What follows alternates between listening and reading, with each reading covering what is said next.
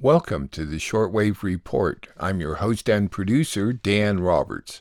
The Shortwave Report is a 30-minute review of news and opinion heard on the shortwave radio and the internet in Northern California. Listening to international broadcast at home is quite easy. You just need a shortwave radio with a schedule of English language broadcast or a computer or smartphone with an internet connection. To help you with this, I'll announce times, frequencies, and website addresses at the conclusion of each series of stories. At the website for this show, that's outfarpress.com. You can listen to the past 5 shortwave reports, find advice for listening to shortwave at home, and find internet links for global news sources. Please check it out and tell a friend. In today's edition, you'll hear reports from NHK Japan, Radio Havana Cuba, Germany's Radio Deutsche-Welle, and Russia's Sputnik Radio. We will begin with NHK World Radio Japan. On the anniversary of the Nagasaki bombing, people commemorated the catastrophe, and the mayor insisted on joining the new UN Treaty on Non-Proliferation. A Japanese team reported that China led the world in quality of research papers on natural science. COVID infections continue to increase across Japan at an alarming rate. New treatments for COVID are being tested in both Japan and through the World Health Organization around the world.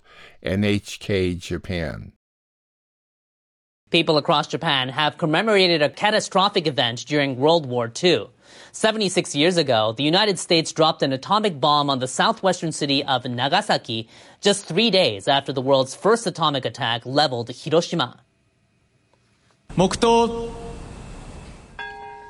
Nagasaki fell silent Monday at 11:02 a.m., the exact time the bomb exploded. It devastated the city, killing more than 70,000 people by the end of 1945.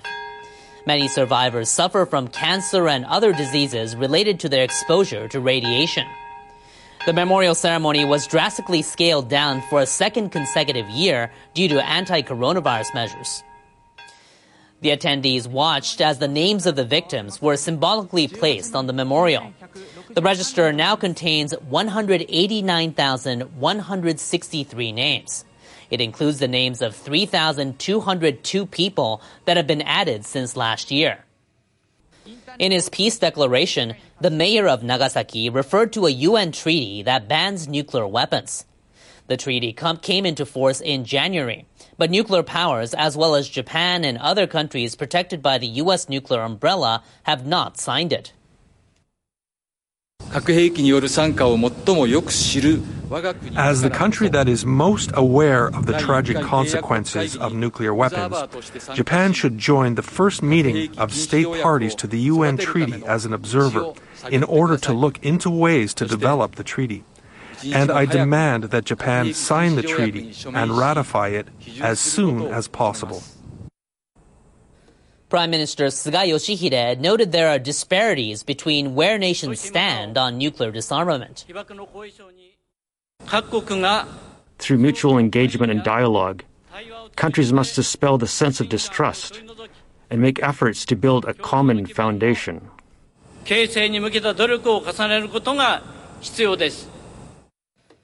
Suga said Japan aims to achieve meaningful results at an upcoming review conference of the Nuclear Non-Proliferation Treaty.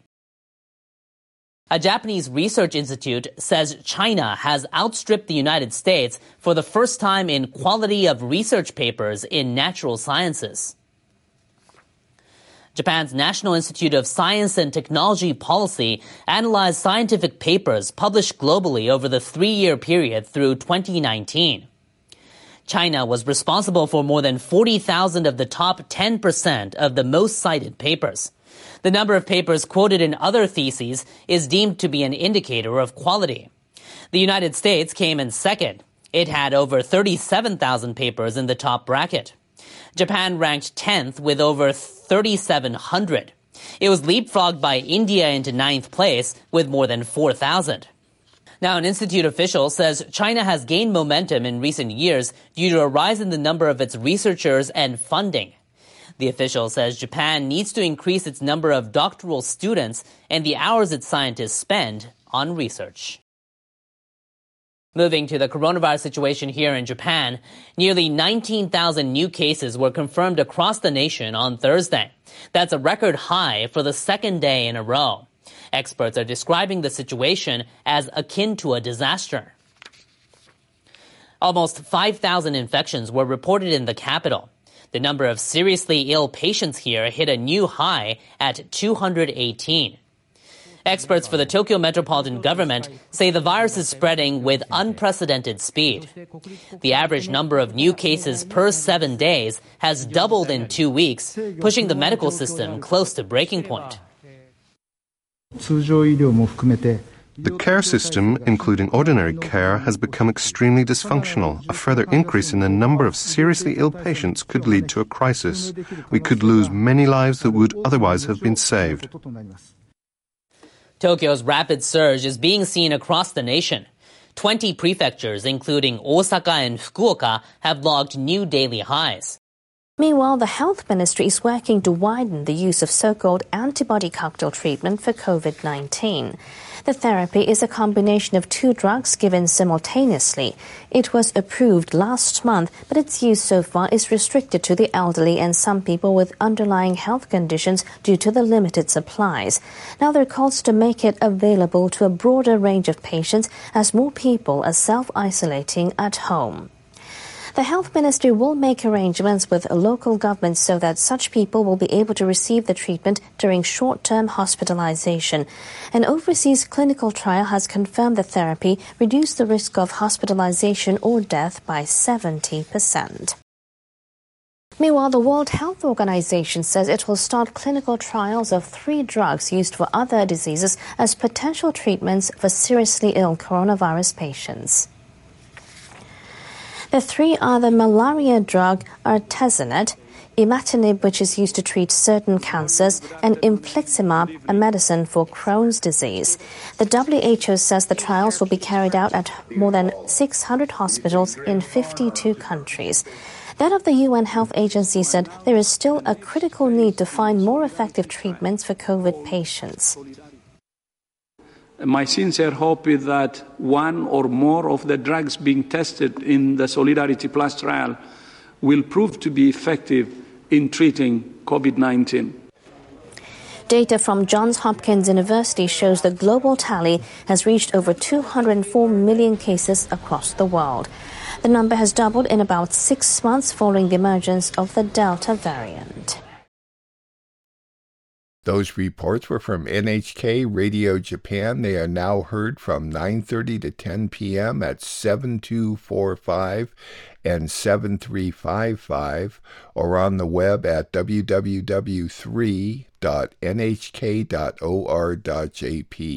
All the times I announce are for Pacific Daylight Saving Time, so please adjust them to your time zone. Next, Radio Havana Cuba.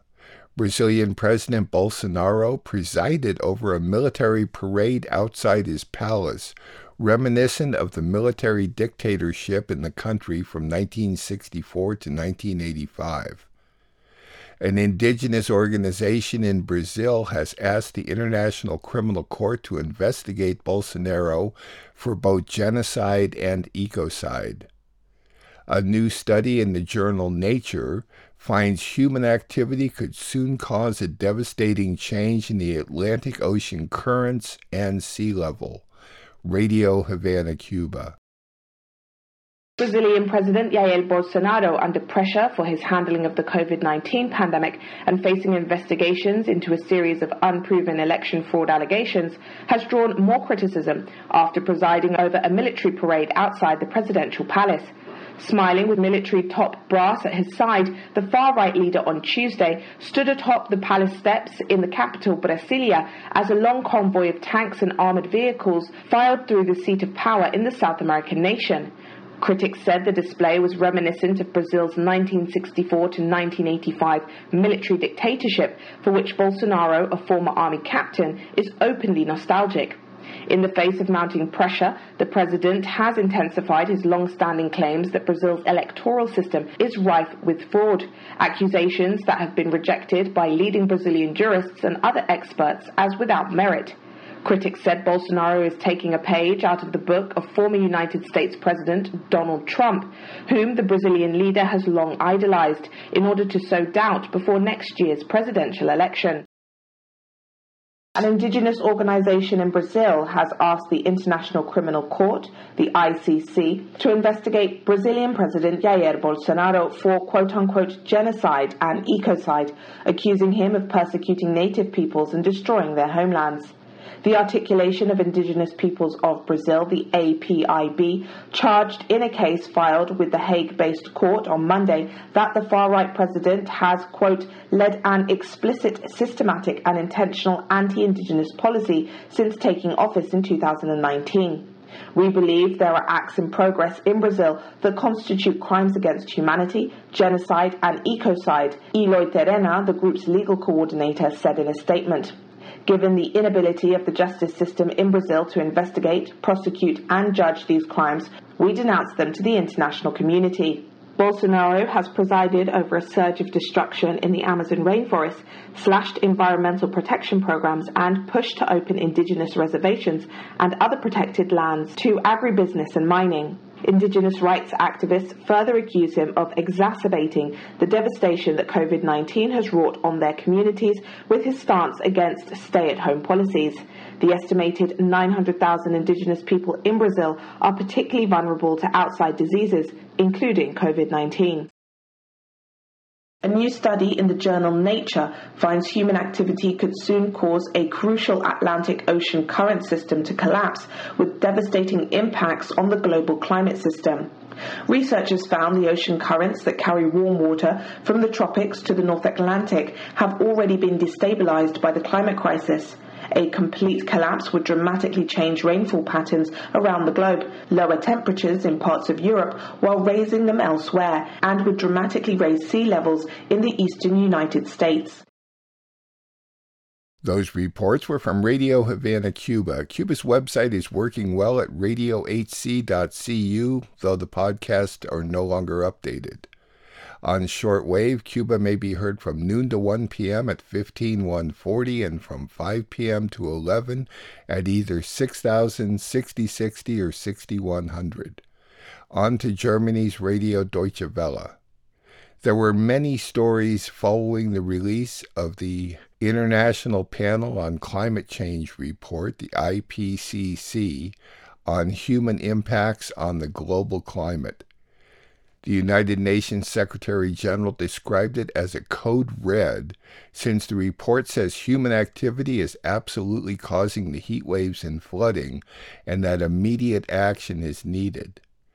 We will hear from two of the report's authors. A longer story I do not have time to air was about the fact that the world's military's carbon footprints are secret, not reported, and enormous.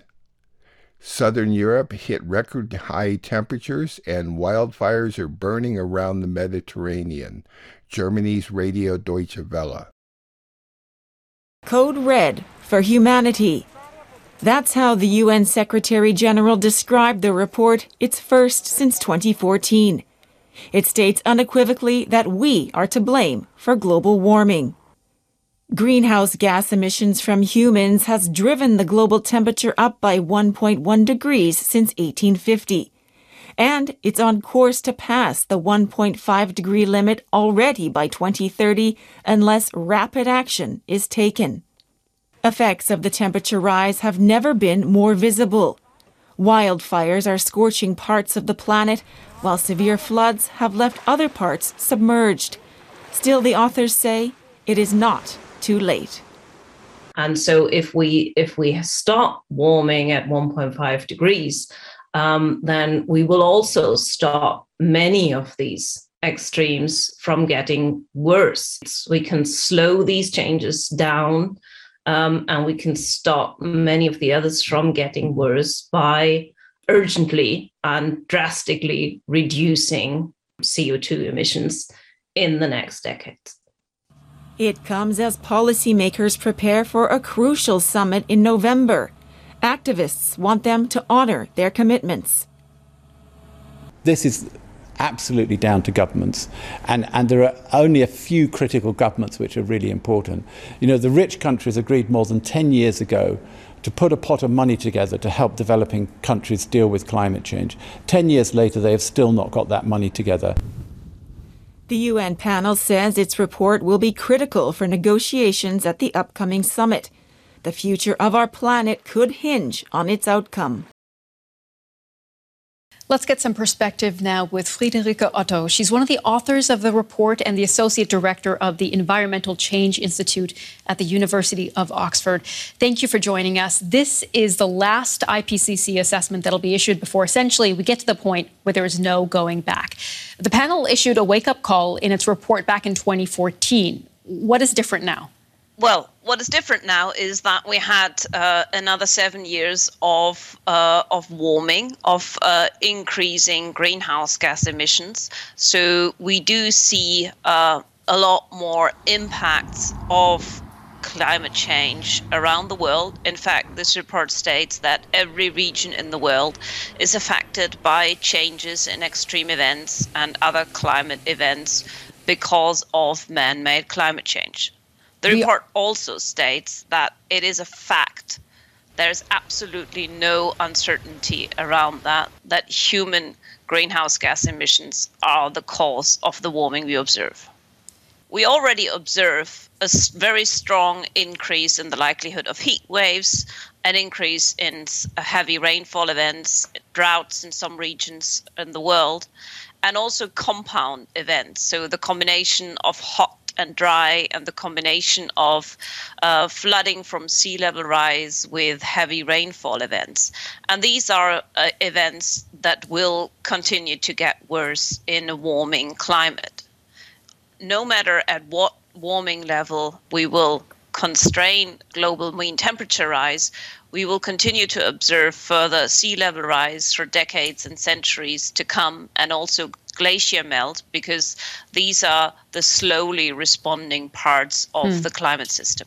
Without rapid, sustained and urgent reductions in CO2 emissions, it will not be possible anymore to reach the 1.5 degree goal. That is the information that this report puts to the world. To prevent uncontrolled warming beyond 2, 3, even 4 degrees, that would take us to a tipping point. What is the biggest priority of action do you see from global governments heading to this UN climate conference this fall?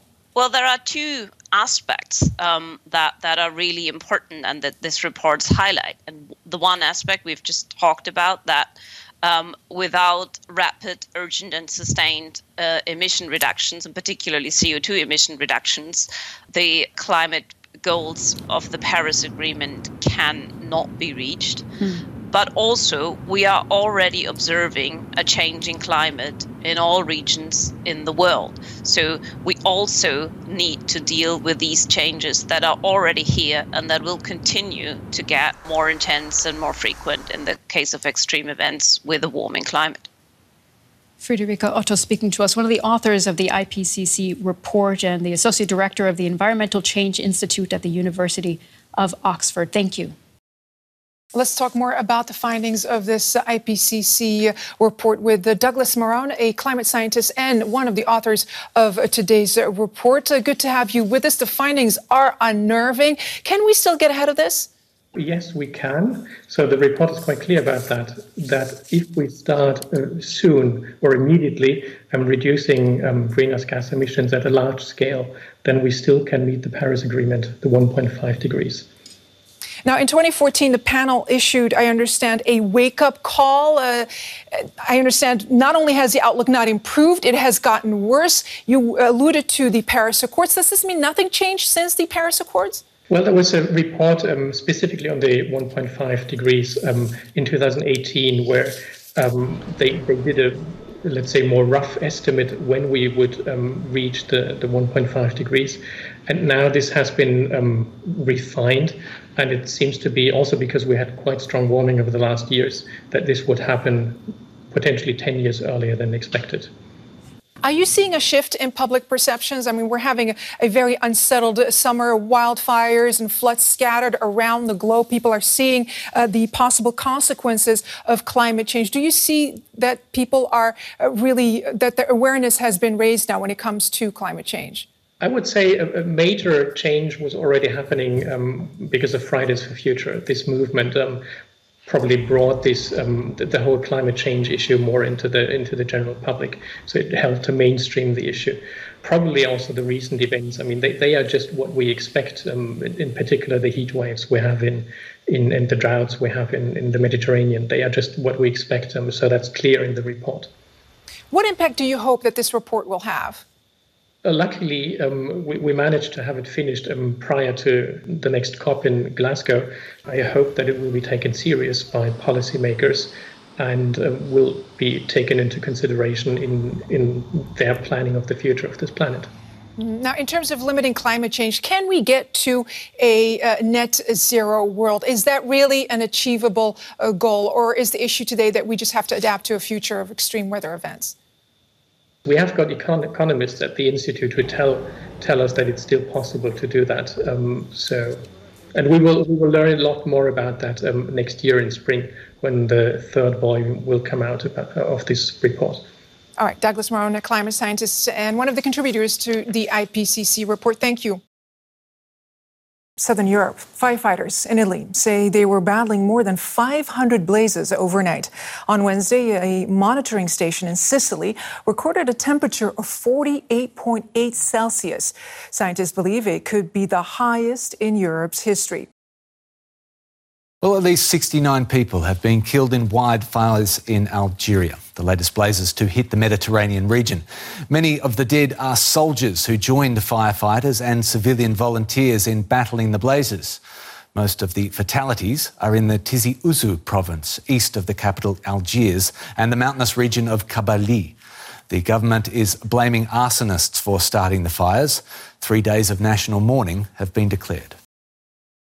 Well, meanwhile, authorities have reported some progress in taming wildfires that have been ravaging parts of southern Europe. In Greece, an international task force is helping Greek firefighters battle a massive blaze that's already burned much of the island of Evia since igniting over a week ago. Local officials there say fire crews are slowly gaining the upper hand.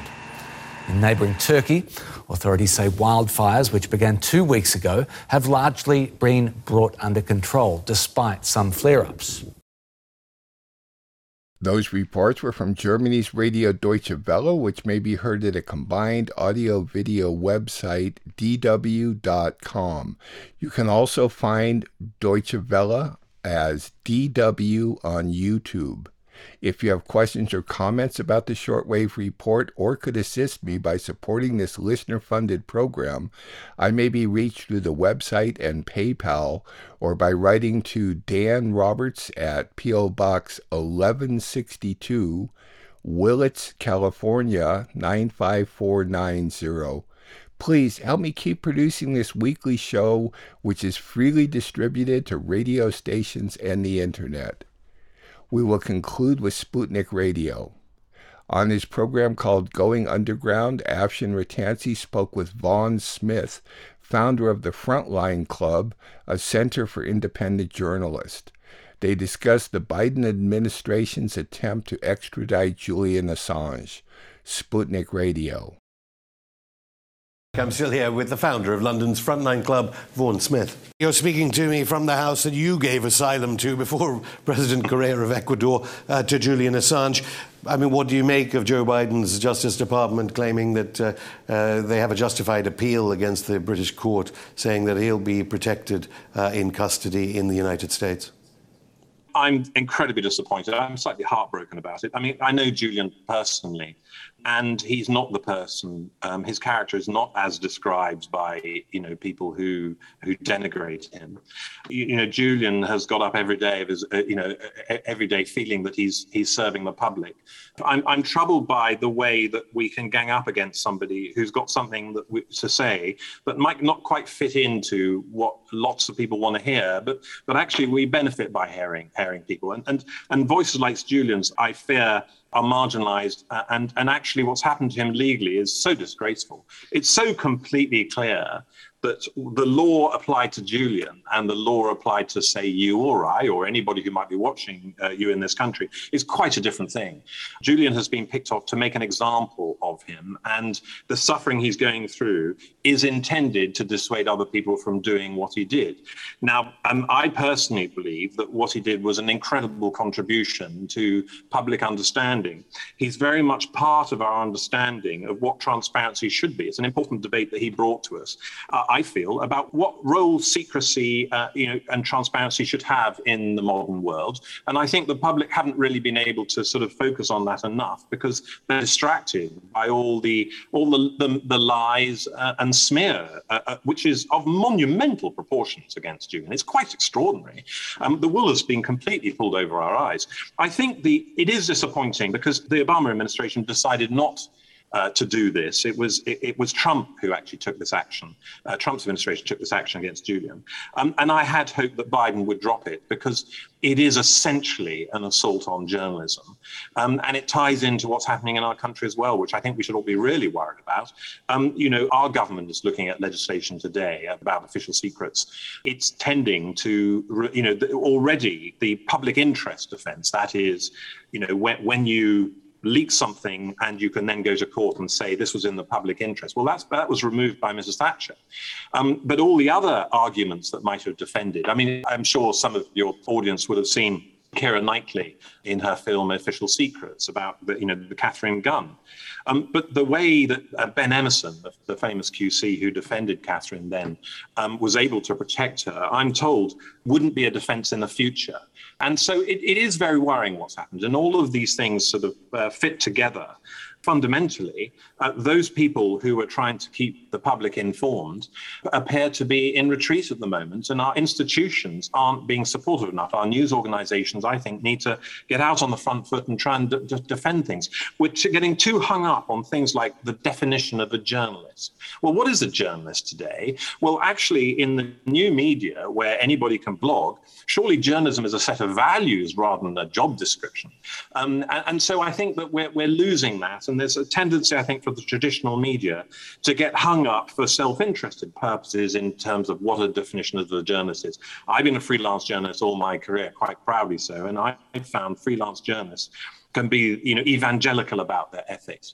And I see that in a lot of bloggers. And I think that we need to really try to find a way of understanding who we need to believe. And it's incredibly complicated, but those people like Julian Assange who've made such a contribution to that are getting marginalized.